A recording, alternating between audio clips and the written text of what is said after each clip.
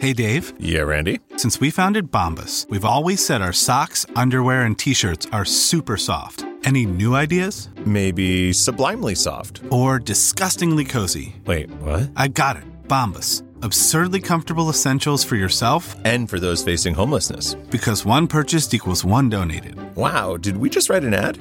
Yes. Bombas. Big comfort for everyone. Go to bombas.com/Wondery and use code WONDERY for 20% off your first purchase. Ryan Reynolds here from Mint Mobile. With the price of just about everything going up during inflation, we thought we'd bring our prices down. So to help us, we brought in a reverse auctioneer, which is apparently a thing. Mint Mobile Unlimited Premium Wireless. How to get 30, 30, bit to get 30, bit to get 20, 20, 20, bit to get 20, 20, bit to get 15, 15, 15, 15, just $15 a month? Sold! Give it a try at mintmobile.com/switch.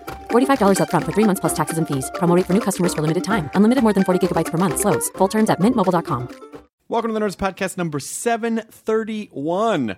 At Midnight is on at 11 o'clock for the next couple of weeks. That's really confusing. Shut up. At 11. No, it's at midnight. At 11 o'clock. 11 night. At 11 night. Ooh, at 11 night. Ooh, hashtag at 11 night. No, it's not 11 nights. It is at midnight, still at 11. We're going to be back at midnight as soon as Trevor Noah takes over the Daily Show in a couple weeks. But we're doing a week in a couple of weeks called Bunches of Funches. Ron Funches will be on every day. Oh, they got all our letters. That's in 2 weeks. Yeah, like in a week and a Dear half. at from now. midnight. Yeah. Anytime you don't have Ron Funches on, I think, where's Ron Funches? Is he behind the desk? Is he going to be in the audience as there? a plant? I know, when people... That would be great. Did he get lost? You know, sometimes when I'll go on the road and I'll talk to people in the audience and they'll go, "Where's Ron Funches?" I'm like, I don't carry him around in a Bjorn. Like, well, I don't know where he is. He's a grown-up. What if you did? He's off doing his own. Your life would be hilarious. I guess it would be. It's like a fun buddy cop movie where neither of you are cops. Nope. But yes, we're gonna do that. I think we might do a '90s themed episode too coming up. So we got some fun stuff on the At Midnight program. But what do you guys have in the Nerdist Community Corkboard? The LA Podfest is coming up next weekend. It's in Beverly Hills at the Sofitel Hotel, September 18th through the 20th, and we have a bunch of shows there. We have Thrilling Adventure Hour, Dining with Doug and Karen, Indoor Kids, and the Todd Glass Show.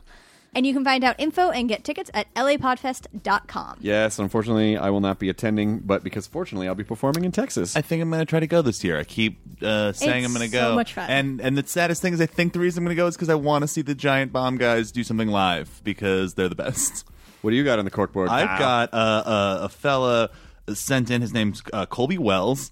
And he started an Instagram called alliteration_nation, and it's all single image pieces that are alliterative words that also teach you speech therapy and build your vocabulary. Well, you know, my problem with that is that it sounds like using Instagram for something constructive. Yeah, it's and like vaguely I just educational. want pictures of, you know, like...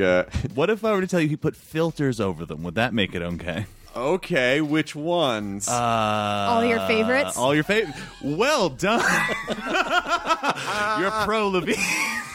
Have you followed Socality Barbie? I have not. It's fucking great. Someone basically it's the opposite of that, but it's a satire. Okay? But it's someone that has pictures of it's Barbie and all these Instagram pictures, but it's the amalgam of every annoying Instagram ever. So it's just like, you know, it's Barbie in front of like Salt and Straw ice cream saying like living my authentic life, and there's like 50 hashtags. So it's Socality Barbie. It's my brother, whose Instagram I don't know because I'm not good at Instagram, just does pictures of our dog and princess coffee cups at our house. That's all his Instagram is. It's just different pictures. And then on Fridays it's both.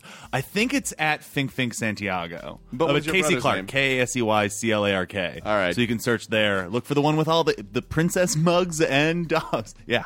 What are you reading?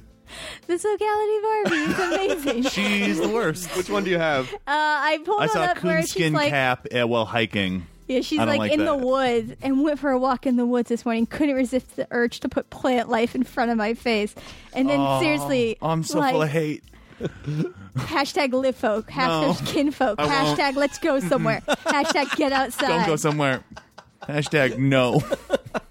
God, this is really like everyone I hate in the world. It's really funny. It's like they've done such a good. Whoever's doing it has done such an amazing job. Of the authenticity of it is spot on. Well, those people should follow alliteration_nation to do some good for the Instagram and learn stuff. Of course I will, Kyle, and your brother Casey. This episode is Ed Zwick and Tobey Maguire. They're promoting Pawn Sacrifice, which is all about Bobby Fischer. I played competitive chess in school. I know all about Bobby Fischer. His story is sad and fascinating. And so there's a couple of good Bobby Fischer documentaries out there. There's a couple that just hit Netflix sort of in time with this that are real good. If you want to watch a brilliant mind slowly unravel and then have opinions on the Jews. Yeah, I mean it was Katie laughed. It's fine. Anyway, he's promoting They're promoting Pawn Sacrifice in theaters Wednesday, September 16th, and I think he did a pretty good job not geeking out on Tobey Maguire too much about Spider-Man.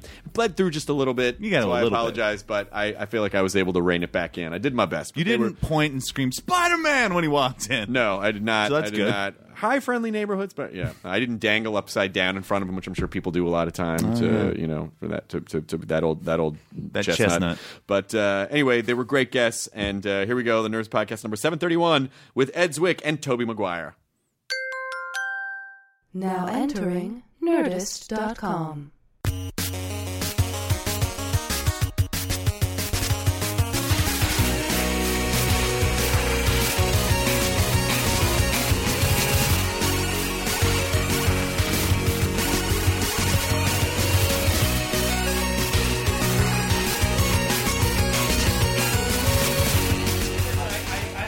Like I knew you when I was many years ago. We did know each other many years ago. Lisa Rafael. I love that. I can't believe you remember that. Yeah. I was gonna mention it, and I was expecting you to be like, "The fuck are you talking about?" It was funny because I was trying to remember her last name. I was like, Lisa. What was it? Yes, Rafael, yeah. Lisa Rafael. Yeah, it was when I was like 22.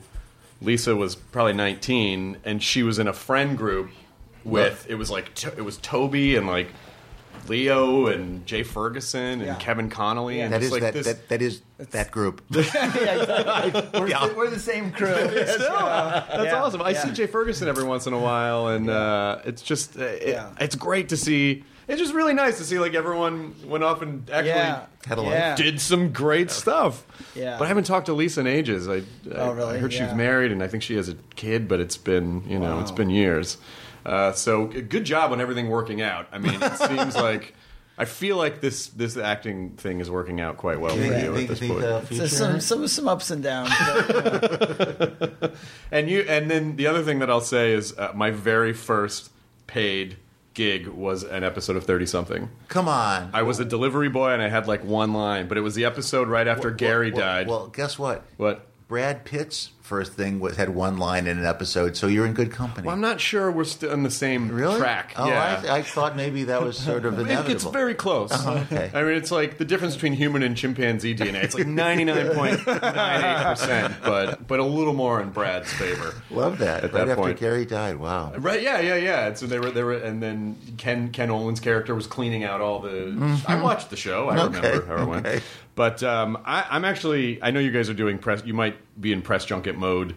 This is a very loose conversation. There's no. Hey. I really dig what you guys do here. I really do. Oh, you do? I actually listen to it. So oh, you do? I do. So you totally know? Yeah, I do. Oh, that's awesome. Yeah. I'm very happy to hear that. I do, however, I am so blown away that you did a movie about Bobby Fischer. I was a lifelong chess player. I grew up chess club.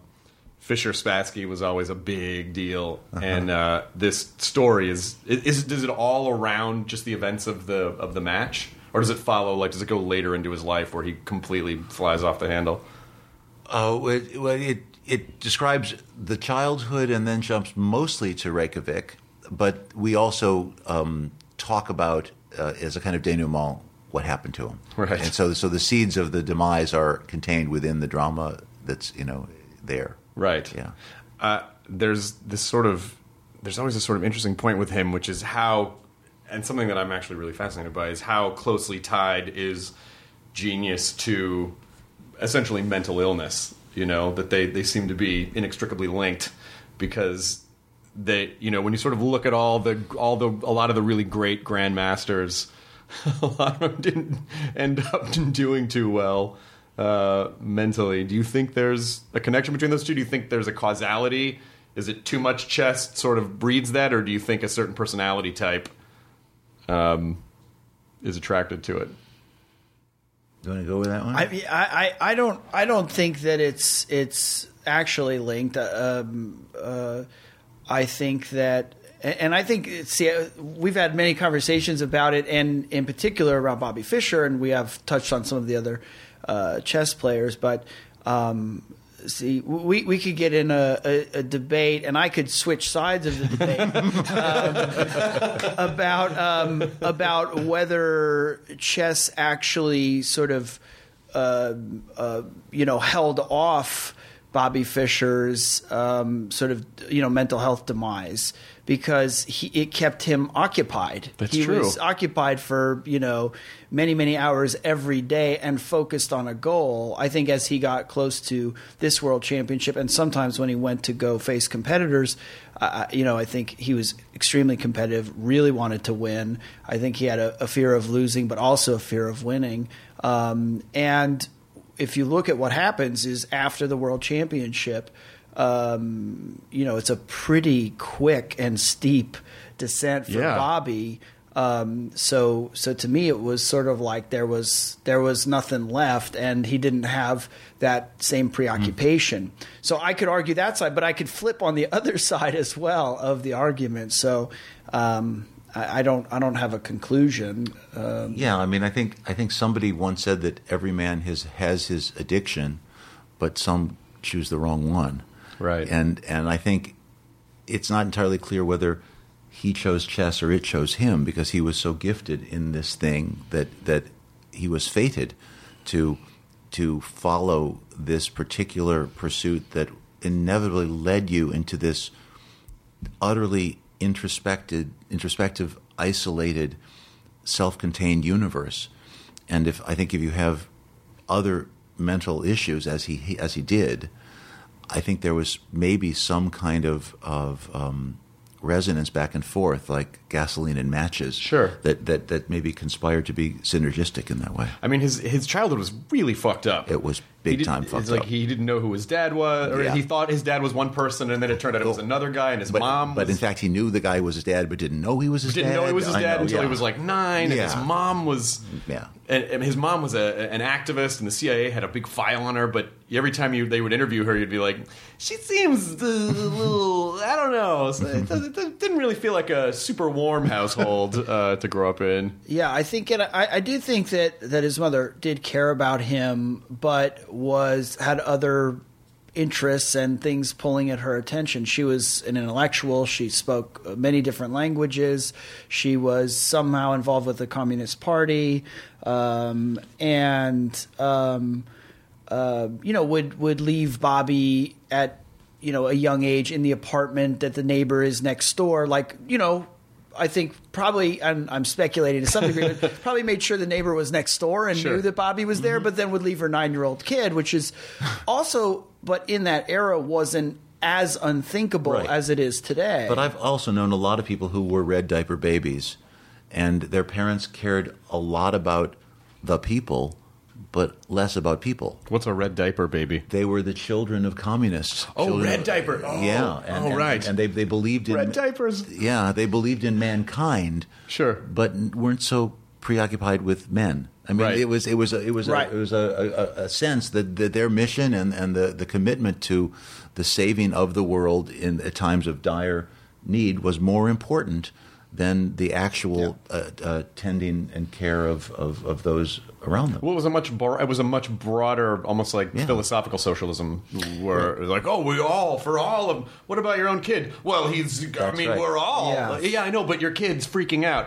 But I have to stop the war. That's all right. That's right. And then with Bobby, I think at 6 or 7 he discovers chess and some other games, and it was in my mind, I think we probably are closely aligned on this, Ed, that chess was a reprieve for Bobby, like a place that was safe for him, and he didn't like games that had any element of chance because it wasn't as pure. There's less control, and something could come intervene.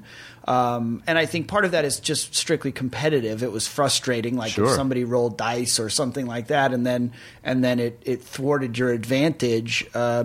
But he also talked about the purity of essentially the exchange or communication over the chessboard. Right. I mean, it's this idea that his home life seemed relatively unstable, but, you know, then you can focus on something that you feel like you have complete control over. I just remember having to give up competitive chess because it was driving me crazy. And kids in competitive chess are like, when I look back, I much rather would have been punched in the chest by a jock because at least the bruise heals. But the psychological warfare of sitting across from some fucked up 9-year-old who's just trying to pierce into your soul and, you know, analyze. Well, I mean, when I think about great athletes, and chess is a sport, when you really get to know anybody who is at that level, the one constant is mental toughness. Mm-hmm. That ability to retain focus and concentration over long, intense periods. And whether that's Michael Jackson in the fourth quarter of a game when you're already exhausted and he's going to raise the level of his game, or two tennis players going into the fifth set of a match someplace, that's also what you're talking about in terms of that kind of amazing capability. I also love the documentaries that I've seen about Bobby Fischer. It's funny when you see the footage because it really did represent such an interesting Cold War era battle between the Soviets and the United States. But seeing old footage of like ABC's Wide World of Sports, World Chess Championship, seems hilarious to me. That we were so entrenched in chess that it was being covered, you know, on regular. They were interrupting television programming to bring you chess coverage, and then saying, in other news, Vietnam today. yeah, right.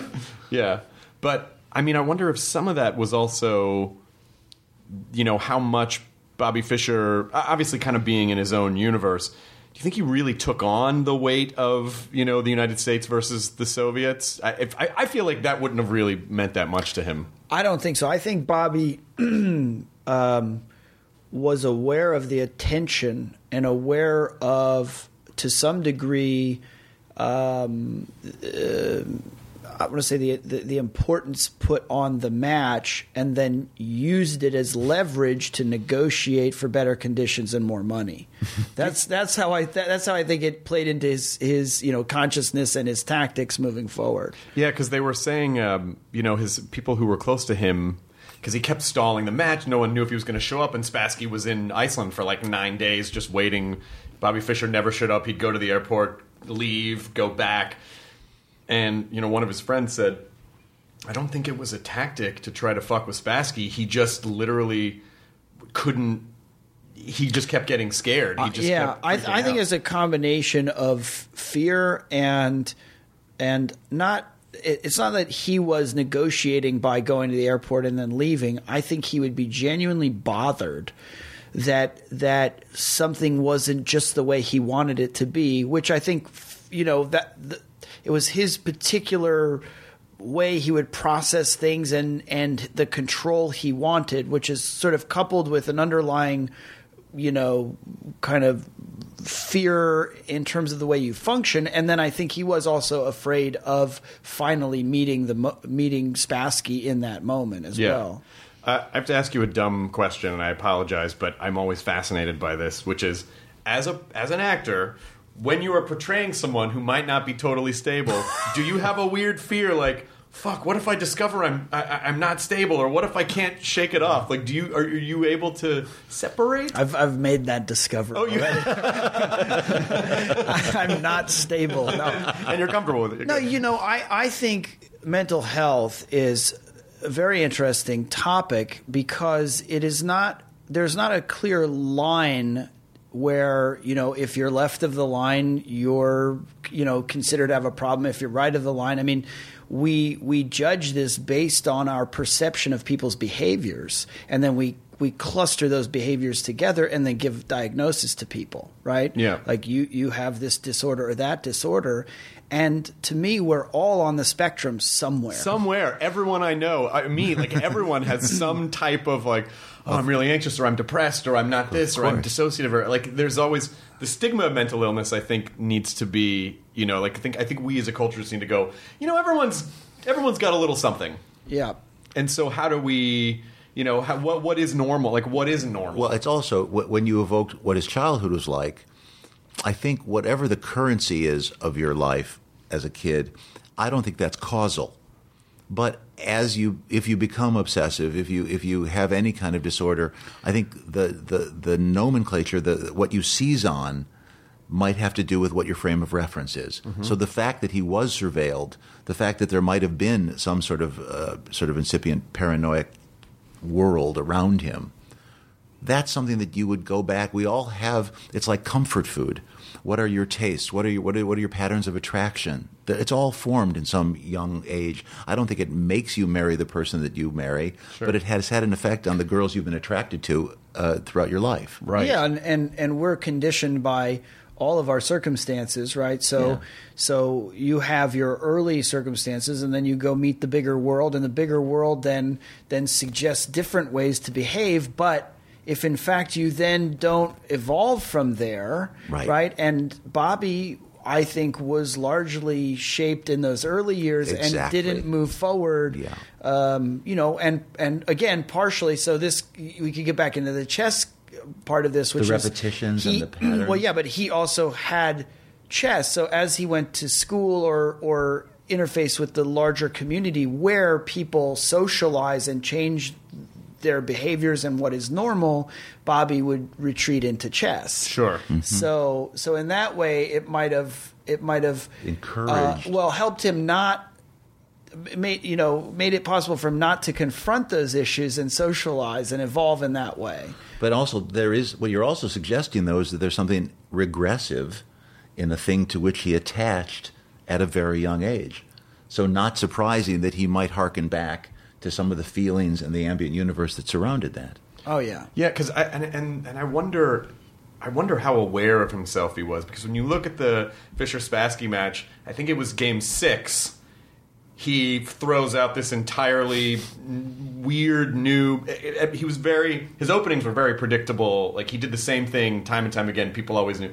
And then all of a sudden, at a brilliantly strategic time, he throws Spassky totally off balance by opening with this other, I think, kind of obscure British opening that he never did, and Spassky didn't know how to deal with it because they expected him to do the same thing every time. Yeah, and it seems to me Bobby, was strategic as far as the game goes, and likely worked on that opening and that sequence, knowing that they would not have prepared for that. Right. Mm-hmm. He's a smart guy and knows how predictable he is, and I think it's probably a ton of work to go work on in a direction that you haven't worked in before, but he was not afraid of working. Did anyone ever? I'm sure there must be documentaries about Spassky, but going back to Russia after forfeiting the last match. I mean, what was that poor guy's life like? Well, I mean, first of all, it's very interesting in that when the Soviet Union broke up, he chose actually to come to the West. Mm-hmm. He had a wife and family back there, so it was inevitable that he would go back. They were very afraid of defection, but he was not about to. I don't know what happened to him literally upon his return.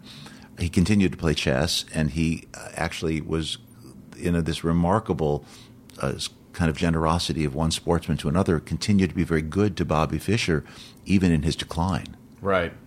Yeah, because Gary Kasparov also came over. Yeah. He lives in the States. Yeah. And, he's a big human rights advocate. You bet. And so it's interesting to see, like, some of those guys got out of a situation that seemed maybe not great for them, especially when so much of your regime's identity is based upon whether or not you're gonna beat someone at chess. Well, Toby already described Bobby, I think, correctly as being somewhat of the reluctant gladiator, and I think Spassky was similar. I think these were two great sportsmen who looked upon this as an opportunity for their personal ambition and the sport, but not as sort of representative, out for the ideologies of their respective countries. Did you talk to any of the guys who are currently playing, like Magnus Carlsen or anyone? Did you have any conversations with any chess dudes? No, we're hoping to meet him. Actually, we're going to meet him next week, I think. Oh, you are? Yeah. Nice. Yeah. now we can watch firsthand to see how he holds up over the years. Like, let's keep an eye on him. That's right. To see how he's doing. I'm really interested to hear how. So, you know, we were barely kind of acquaintance when we were essentially teenagers, and then how did you survive the valley? You know, like how did you? I mean, it can be a toxic place with a toxic. I don't mean, you know, like the physical valley, but I just mean the sort of mentality of, like, you know, actor kid. You know, there's a lot of different ways that could have gone. Yeah. So how did you stay focused, and what started? You know, like what really helped you find your path? That's a good question. I'm not sure. I you know, just put one foot in front of the other and kept moving forward, have good friends. And I always wanted to work, though. I like to work. And if, I don't know, distractions would get too distracting, then I would get rid of them. Yeah. I don't know. I don't have any, you know, secret ingredients for that. Just go forward. I think that is actually a pretty good ingredient. I mean, it might seem not like to you it's what you did, so you might not think that's it. But honestly, like, you know, having clear goals and staying on your path and not getting too distracted, I think that actually is really. How about yourself? How did I get out of it? I didn't for a while. I got sober like 12 years ago, but I did that too. Oh, you did? Yeah, okay. yeah. That was there too. Tremendously helpful. Right, yeah. Tremendously helpful. And I don't think. Do you ever sometime? How long has it been for you? 20 years. 20 years. Wow, that's amazing. Do you ever think back on what the alternate universe Tobey Maguire is doing? Like, sometimes I have weird dreams about, like, oh my god, that other Chris Hardwick is fucking dead somewhere on a beach. Like, do you ever? I've definitely pondered it, and it's you know, I've also had throughout the years, as I'm sure you have too, where you have friends that you were very much doing similar things, and you know, you got out and they didn't, and I've watched a handful of people that I was, you know, friends or friendly with die or have really rough lives. Yeah, and I think that's why I'm always. Do you ever have friends who reach out and go, "Hey, man, I'm kind of thinking about quitting, and it seems like it worked for you"? I mean, do you have? On occasion, yeah, on occasion. I kind of like those experiences because I feel nice. like. Then I feel like all the fucking up was not for no reason. That it actually that someone else can benefit from the.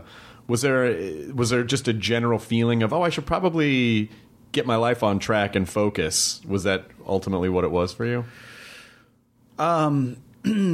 Yeah, I mean, I had some experiences that were, you know, shouting to me pretty loudly. But I was 19 when I got sober. Wow. And there was a general sense of I want to be productive. I want to go towards my goals. I want to live a great life for myself. And I keep getting derailed, and I'm self-destructive to a degree. And it's frustrating, and I don't want to just be stuck. I want to move forward. Yeah. That was the general feeling. I think it's great, and I think it's so impressive that at 19 you made that decision. It took me. I was like 31 by the time I had to go through all my 20s before I was like, oh yeah, don't do this. Don't do this anymore. One of the things I think is so remarkable about what you do, Ed, is the sort of back and forth between television and film.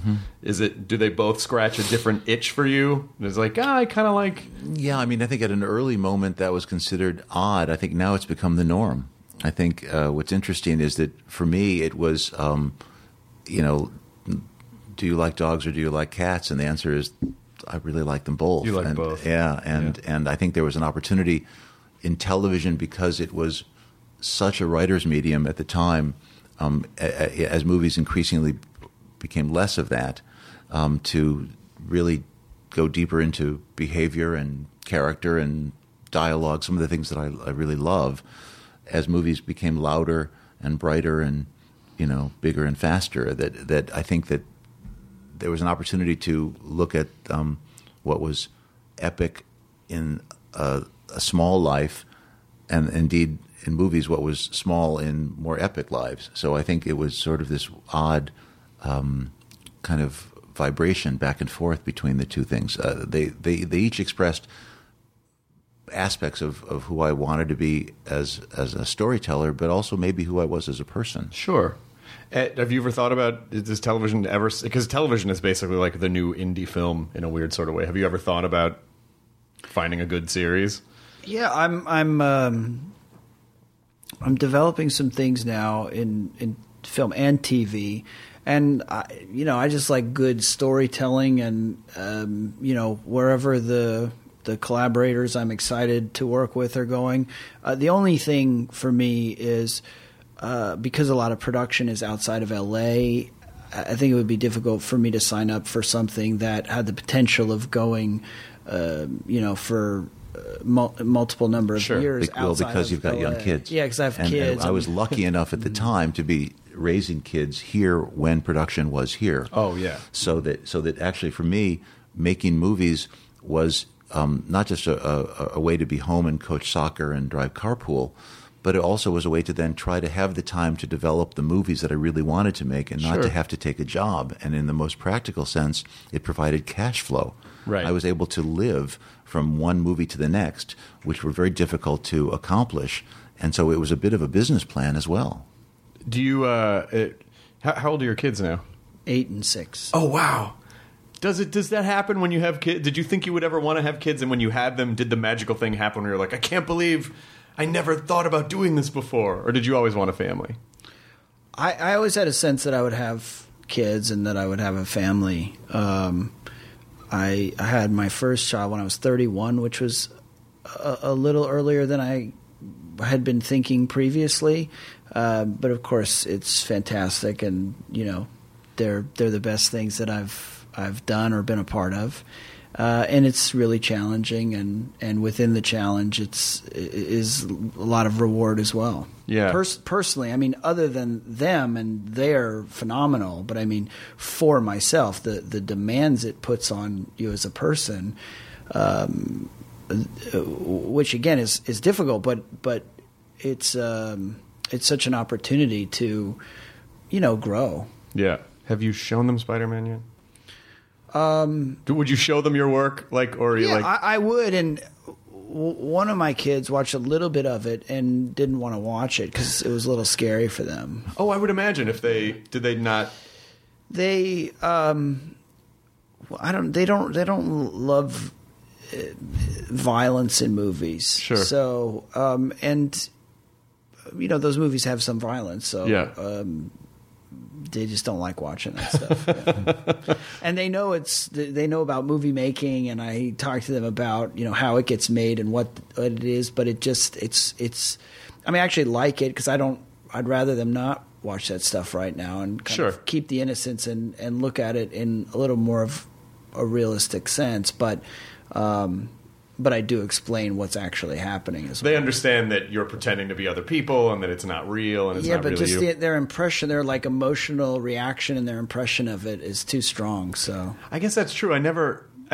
Because that was one of the movies that completely changed everything in nerd culture and brought it out from being this sort of niche thing to, it's true. Spider-Man and X-Men were the two movies that really these are viable genres that can be told really beautifully and be really cool. And I don't think of that movie as being violent or scary, but I guess if you're 6 or 8, Willem Dafoe, I guess that would be pretty horrifying if you were a kid. Yeah. But at the time, did you realize that you were sort of helping to bring what had previously in the 90s not an amazing genre into the forefront?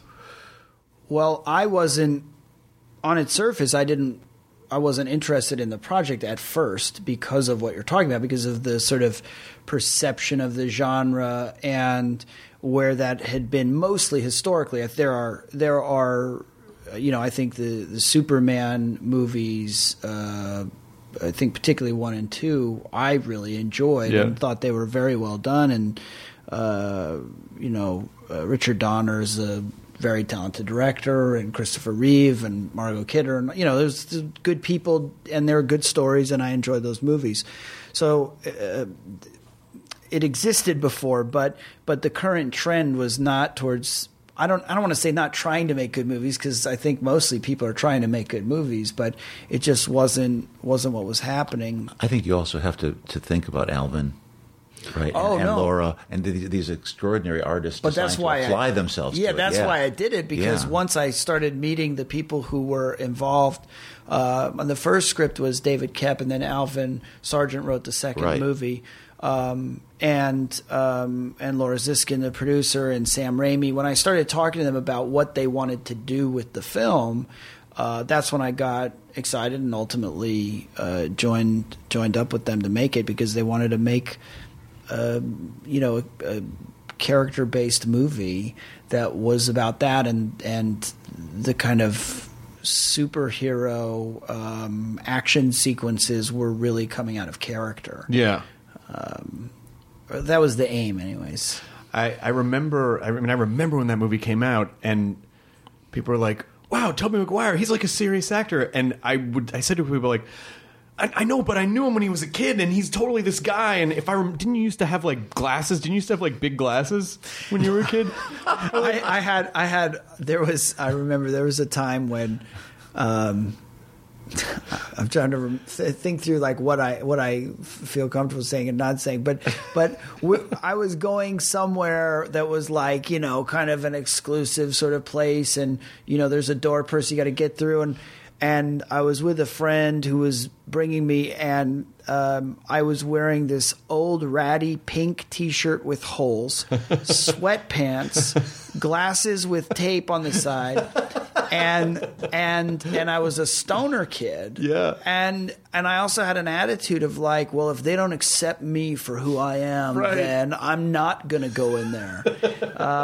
And I had my friends begging me like, please just like put on some somewhat presentable clothes, because it just becomes my problem, because I have to talk them into letting you in. And I go, I just didn't think it was right to not allow me in because of what I decided to wear. Yeah. Why don't they get you, man? Yeah. It's like, you're not going to accept me. Fuck you. I remember also early days in the business when I started getting invited to, do photo shoots or premieres or different kinds of events. And I remember thinking, like, if I ever go to the Oscars, I'm going to wear shorts and no makeup. And if I got zits, then fuck them, right? And then you start seeing all these, like, good-looking people on the cover of magazines, and you go, wow, I'm really going to stand out. Yeah, and also, as much as you're like, well, this is just how I am, you also don't want that to be your complete identity. You would be that guy. Like, oh, here comes Tobey Maguire, and I get it, the fucking holes in the shirts. Right. Every time. But I really, I'm sure you hear about it a lot, because obviously those movies were so huge, but your Peter Parker was you were so grounded and not aware. Like, you were not aware that you were playing a superhero. You were you were perfect. You were just so great, and I hope you appreciate Thank you. the impact that those movies had and that character, even though they keep rebooting them for licensing reasons. But I really do think, I don't care how many fucking Brits try to come over here and take that crown, but I really do hope that you realize that to a huge multi-generational sector of our culture, you are the definitive Peter Parker. And I hope you understand that. Thank you. It was fun to do them. In addition to, when you got past that, was it scary at all, or nerve-wracking, or I can't wait to go do other stuff? I want to be able to go do other stuff. Yeah, they were very time-consuming in the making of them and the prep and the promoting. So over something like a 9-year period, I was only able to do, I think, 2 other films outside of those movies. Something like that. I have to go back and count on my fingers. But, I think I did Seabiscuit and The Good German in between, 1 and 2, and then 2 and 3. So, yeah, I was itching to have more opportunities to go do other things. I had a blast, and it was a great a great team. But again, it was just so time consuming. Sure. How's your process changed now when you're picking roles versus when you first started out? I would say it's mostly a feel thing, and I think that's been the same for me throughout my whole career. I mean, there are things where I'm considering who it is that do I want to work with the team involved in this? Do I like the story? But it really just adds up to a feel thing, even in those sort of that sort of analysis. Like, do I appreciate the movies that person makes, what they're about? Do I like this story, this character? Do I ultimately feel compelled to go work on it? Yeah. Did you guys know each other before you started working on this? Oh, I think peripherally. I think because I think we really met through Leo. Yeah. When I was making Blood Diamond. Yeah. And I knew what good friends they were, and Leo would often talk about his childhood, and he would talk about Toby. He would talk about him very fondly, but also very comically, and as you can imagine, but that means a lot. That when you connect with someone and they really talk about someone with as much fondness and great love with which he spoke about Toby, I somehow intuitively understood that this was a good person and a serious person and an artist. And the funny thing is that those recommendations, as you're hoping to work with, whether it's a DP or a designer, there is that kind of honor among thieves. We do talk to each other, trying to ask about people, because it's a very close and intimate and high stakes relationship that you're going into. You're putting your trust in someone that you don't necessarily know. Sure. And you want the experience to be of a certain kind, not just in terms of its execution, which is most important, but also its process. Right. Because this is your life, and as Toby's describing, 9 years. That defines your life. You're spending more time there than you are with your family or in your home. And so you're saying to yourself, well, what will the nature of my experience be? Right. So when there was the possibility of us working together, that was in my mind. It didn't cause it, but I think it informed something for me. Yeah. It is important, I think, because it doesn't matter how successful or famous or anything. If you're a dick, sooner or later, people are not going to work with you if they don't have to. And believe me, there's a rap. There's just a kind of way that people refer to someone in this code in which you want to run screaming in the other direction, because with me, it's usually defined by a certain lack of gratitude. Sure. There are those people who just, for whatever reason, are in some kind of pain or deprivation, and they want to act that out in some public circumstance, because the movie business will give you license to misbehave. Yes. And there's nobody who's regulating that or governing it. And if you find yourself in a situation with somebody who's abusing it, it's very painful. Yeah, you're right. It is. Yes, it's definitely enabled in this business, but I feel like it can't last for too. I mean, maybe in a couple of cases, but I feel like it can't last for too long. It's all tied to dollars and cents. You know, if they're the driver of vehicles that are making lots of money, unfortunately, nobody will, or not nobody. I mean, maybe there's an individual, but by and large, they'll go unchecked. Yeah, and that in a way is encouraging that behavior. Then it starts to tie into them, I think, and obviously I'm speaking generally, but they might start thinking that's part of their secret sauce for success. Right. Yeah. Right. Yeah. It's because people make associations. Yeah. Right. But also, I mean, there are enough hurdles that life will throw at you. Why create more when everyone's coming together just trying to make something? There is a karmic wheel. Sure. I do believe that it turns, and we've been around long enough to see it turn. You've seen it turn a few times, yeah. I have. And interestingly, it sort of dovetails back into Bobby Fischer and just that story. There's a great story about, I think maybe it was game 2 or it was game 3 against Spassky, because I think Fischer forfeited game 2. Yeah. Just didn't show up. And, he kept, I don't want these cameras, or I want to go in this other room, and I want to be hidden, and you guys are trying to spy on me, and I don't like this, and then there's too much noise. And And there was one point where where Spassky was finally just like, fuck, I give up, I don't know. And I think this arbiter, this Icelandic guy, just put his hands on them and just like sat them down and be like, play, just fucking play already, you know? So it's getting around all that. And that's my job. Your job is to push everyone down and go, just play. Right. Pretty close. This is the thing you like to do. Remember, this is the thing you want to do. Yeah. But I think it. I always talk about this idea of. I think this business exploits people's insecurities, but I think it also attracts a certain type of personality that might be a little more prone to being insecure, because as performers and artists, we're naturally sensitive people, because you would have to be in order to absorb and then re-express things into the world, right? Mm-hmm. So how do you balance those things? Well, I mean, you do want to take advantage of someone's sensitivity because that's their instrument. Sure.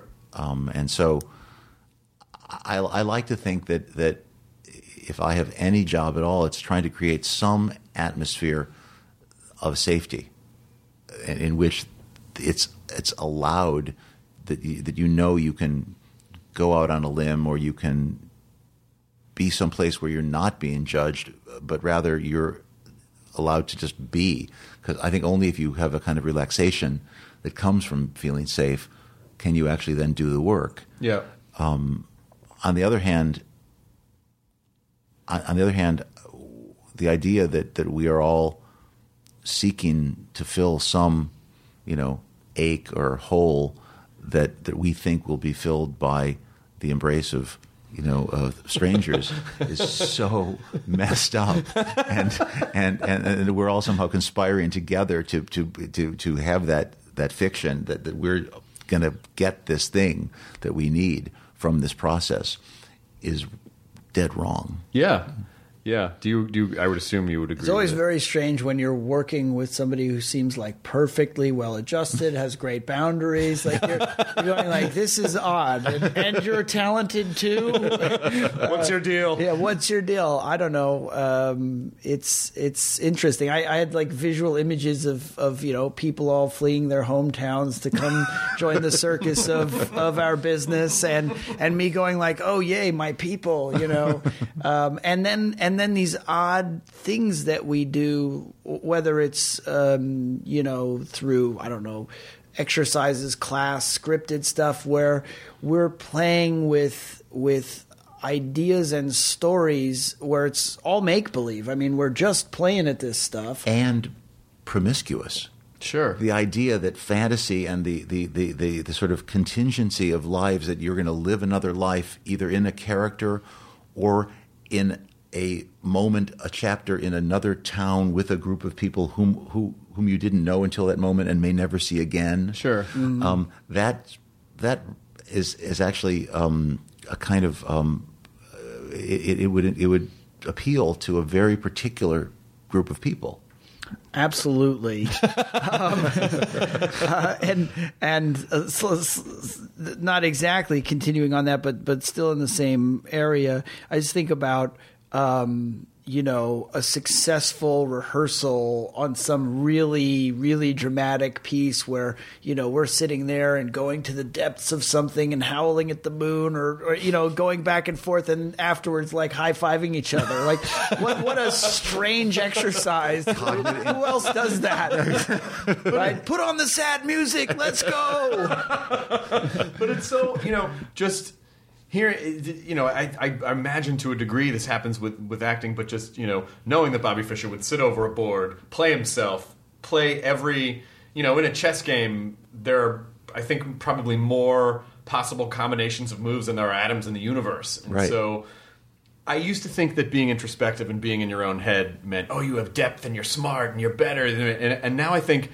I think it's better sometimes to put that away and connect with the rest of the world, because I think your brain doesn't make the distinction between reality and just observation. So in your head, if you're just in your own head the whole time, I think your brain can start creeping into areas that are not necessarily real, but your brain doesn't know the difference.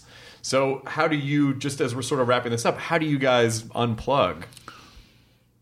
Well, I mean, those of us who, think that if you let me start again. If your life is about trying to compress reality and you start to believe that the only thing interesting is life with all the boring bits edited out, you're headed down a very dangerous road. And I think at the beginning of my career, or a lot of our careers, we start to endow the experience with much too much importance. But as you get older, if you're lucky enough to connect to friends and family and have other things that validate you, you can approach the work with more detachment. It's a certain kind of Zen detachment. You don't work any less hard, but I don't think your entire self-regard and your entire self-worth is caught up in its success or failure. And I think that's the hope of how to try to have that sort of duality in your life. Did having kids help you with that? Yeah, I think just to that same point, the sort of fuller and more balanced life. I mean, I'm always, trying to figure that out and make adjustments to that, and also, give the proper amount of work and attention to the project in front of me. Which there is. I do think there's I don't have any particular concern about carrying it with me. I mean, the thing about Bobby Fischer, of course, is he's doing that day after day, week after week, year after year after year after year, where I work on a project for a number of months or maybe a year or two, but only really intensely for maybe 9 months. And then I am unplugging. So I'm not like fully immersed in any one thing for long enough that I feel there's any danger there. Oh, that's good. Yeah. Well, I know you guys have other chats that you have to have today, so I hope the junket day is kind to you. And I'm curious, what are your most asked questions? Like when you sit down and they're like, whoa, okay, you're like, again? How good am I at chess? Did I get better? Why did I want to play Bobby Fischer? What interests me about the story? I mean, they're reasonable enough questions. Okay, they're reasonable. Yeah. But you got the answer. Sometimes I think the best performance is taking place in the room when you have to act as if it's the first time you've been asked that question. Oh, yeah. Oh, it's fun. It's fun to watch. I can't remember who else said that they add like, that's interesting. Like they try to add like little things. Even though you just got asked like 30 times. Oh, that is a good question. Oh, chess. Oh, yeah. I guess you would want to know that. Well, fuck you. And then you just like rip the mic off and kick the camera over. But it was really nice chatting with you guys, and it's nice to see you. And congratulations. And I'm so glad Thank you. You too. I'm so glad that your sobriety and choices and one foot in front of the other have led to such amazing work, and congratulations. Thank you. Thanks, too. guys. Is this September 18th this comes out? 16th in New York and L.A., and then 18th a lot of other places. Okay, great. Pawn Sacrifice, Great. Ed Zwick, Tobey Maguire. Enjoy your burrito, everyone. That's how we end the show. Okay. I thought you were about to give me a burrito. Now leaving Nerdist.com. Enjoy your burrito. Look around. You can find cars like these on AutoTrader, like that car riding your tail. Or if you're tailgating right now, all those cars doubling as kitchens and living rooms are on AutoTrader too. Are you working out and listening to this ad at the same time? Well, multitasking pro, cars like the ones in the gym parking lot are for sale on AutoTrader. New cars, used cars, electric cars, maybe even flying cars. Okay, no flying cars, but as soon as they get invented, they'll be on AutoTrader. Just you wait. AutoTrader.